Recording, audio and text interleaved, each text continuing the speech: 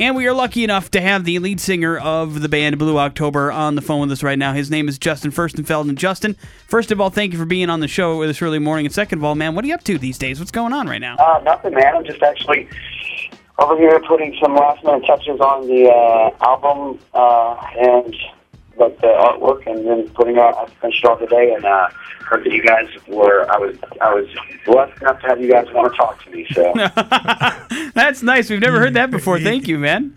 Seriously, I've done like maybe four interviews for this album so far. So thank you very much for wanting to talk to me. It's really cool, you guys. So you said you were talking about doing some of the artwork. I know some of your paintings had been on the cover of previous albums. Are you going to incorporate any of your own stuff into this one? You know, I kind of tried to do something else. I kind of had this vision in my head where it was more of a photography thing, but I had the vision in my head of what I wanted Approaching Normal to look like and what I wanted Approaching Normal to feel like.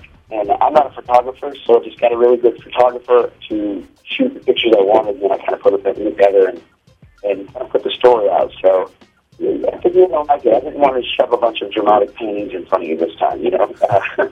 I wanted to let the music speak for itself. So now, the first song we've got from the album is Dirt Room, and the actual single, it came along with a picture on the front with a guy with duct tape over him, all messed up. Is that you?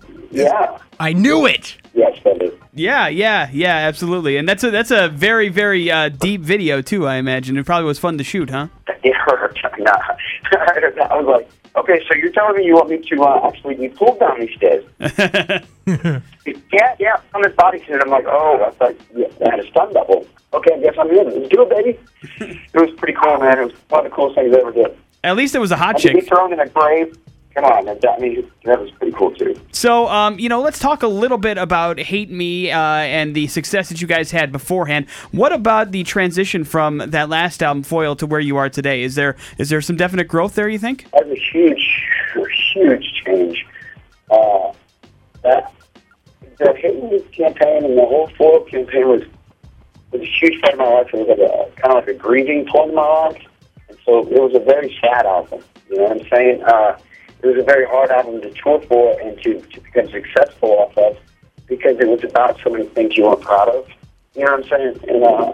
And it was great to see us succeed, but it was kind of at the same time, it was like, oh man, boy, that's some karma for you. You know, and now this album is completely the opposite, because it's more about taking control of your life and not letting people screw with you, and not letting people manipulate you, and not letting people get inside of you unless you want them inside of you, you know? So I don't want to play the victim anymore. I have a daughter now, and I have to step up and be a man, you know, and a father, so I don't want her to see her dad as a victim. I want to see her to see her dad as a guy who just kicks ass. We play Dirt Room all the time. We love the song. We love the video. We can definitely tell you are putting your foot down in that thing. Are you angry at anybody in specific? Is that about somebody, that song? Yeah, it's definitely about somebody. I'm just not legally allowed to talk about it. So I have to say that it is. And it's basically just about people that try to take on from you just because they see you succeeding and they want a little piece of your cake. They try to take some stuff off your plate and your family's plate, and it could really hurt me. And I didn't let it hurt me, so I used words instead of weapons and just going and beating the out of him. You know, I had to write a song about it instead. Well, you know, we were lucky enough to get a chance to hear. Like, okay. We were lucky enough to get a chance. You're a nice guy, Jeff. I don't want to piss you off. We're not going to make Justin angry. No way. For sure. Not on this watch. We heard. I'm a nice guy. You know those people, man. You know who I'm talking about. The people that can't do anything for themselves. Yeah. They got to snag off your stuff. Of course. Right? So the lazy people are just kind of loose, the bottom feeders. We're looking forward to Approaching Normal. We had a chance to hear Say It, also an angry song, I would say. You think it's an English song? Well, I tell you what, I got pumped up listening to it, man. I wanted to start saying stuff. Yeah, I kind of see it as like, you know what, I'm so sick of hearing your voice, so just shut up song, you know what I'm saying? So I guess it would be an English song, you know, but empowering song mainly. Well, we're very fortunate because you're going to be coming here at the end of March and doing a little private show for us, which we super appreciate. Yeah. And March 29th. March 29th, Yeah, yeah, buddy. you know the date for sure. And, you know, I love Blue October. I love you guys. You've been here a couple times. You played one of our X-Fests. And the last time you were in town, I'm going to tell a little story here. You came in, we did a little acoustic set. I interviewed you. And then I had to do a club gig that night, so I couldn't come to the show. And I was really bummed out about it. And so your rep there, Kari, brought you down to the club, and we had some drinks. Now, the reason Blue October will forever live in infamy in my life and play a role in my life is because that night, several months before this, I was dating a girl and something really bad happened to her, and we had to stop dating for a while. And this particular night where you were playing and you came down to the club was the first time her and I were reunited. And so I invited her down, and we were partying it up at the bistro. And you were gracious enough to have some drinks with us, and I think most of the band took off, but the crew guys stayed, and we were drinking with the crew guys, and they're like, hey, we're going to go back to the bus. And we're like, okay, so, you know, we went to the bus, and the next thing you know, she ends up in the bus to Salt Lake for like 3 days and just kind of disappeared. And You end up in a bus? yeah, Are you serious? yeah, I'm dead serious. Her You just love us then, huh? Yeah, well, here's the thing. That's how much I do love you. I don't blame your crew for wanting to take her with them. But, you know, it kind of one of those things where you get to a certain point and, you know, again, a lot of your music has some angst in it be some things transcend beyond just being angry. So I could see where a guy in my position might be. I could see where a guy in my position might be angry with Blue October and the crew, but, you know, at the same time, I don't blame any of you guys. I love your guys' music, and so I won't be bringing a girl, though, to the private show. So one thing you got to realize is the crew and me are completely two different people. No, I know, and I promise I will not. That's a totally different thing. And if you would have told me, I would have had your back, and I would have beat the out of whoever took your girl. But it sounds to me like you didn't need her, and you're not dating her anymore, right? No. I kicked her to the curb. In fact, for the next 3 weeks, her name was Groupie Whore on the radio. So, my boy. and then I made fun of her for not even getting to the band. Right. Larry, she just sat on a stinky crew bus. Oh, my God. You're a real good girl, man. Real good girl. Real proud of you. Real proud of you if you're out there listening. Oh man, well, Jeez. I just wanted to share that with you. That's a great story, dude. That's a great story. That's so crazy, man. What were you doing? Did you just say, like, okay, bye? Or did you say, you know what? I'm out of here. Here's what happened. Here's what happened, dude. She was on the bus, and we were on the bus together, and the crew guy got in between me and her, and you know she looked uncomfortable because she'd been through some rough stuff with a guy, and I decided I'm gonna go out and have a cigarette. I went out and had a cigarette. I come back in, she's kissing him. She was kissing the guy. Did you smack him? No, I beat him down. No, I didn't cause a drama, nothing, man. I just went up to her and I said, hey, I think I'm going to take off. And she's like, okay. So I left the bus, at which point I was obviously super pissed. I went and got my truck. I came back to the bus, and I had been holding this rock that she'd given to me the entire time we were together.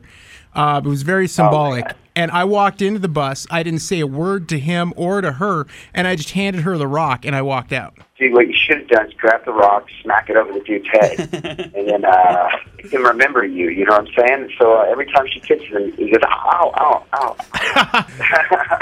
Well, that's really cool, man. It's just like, you're done.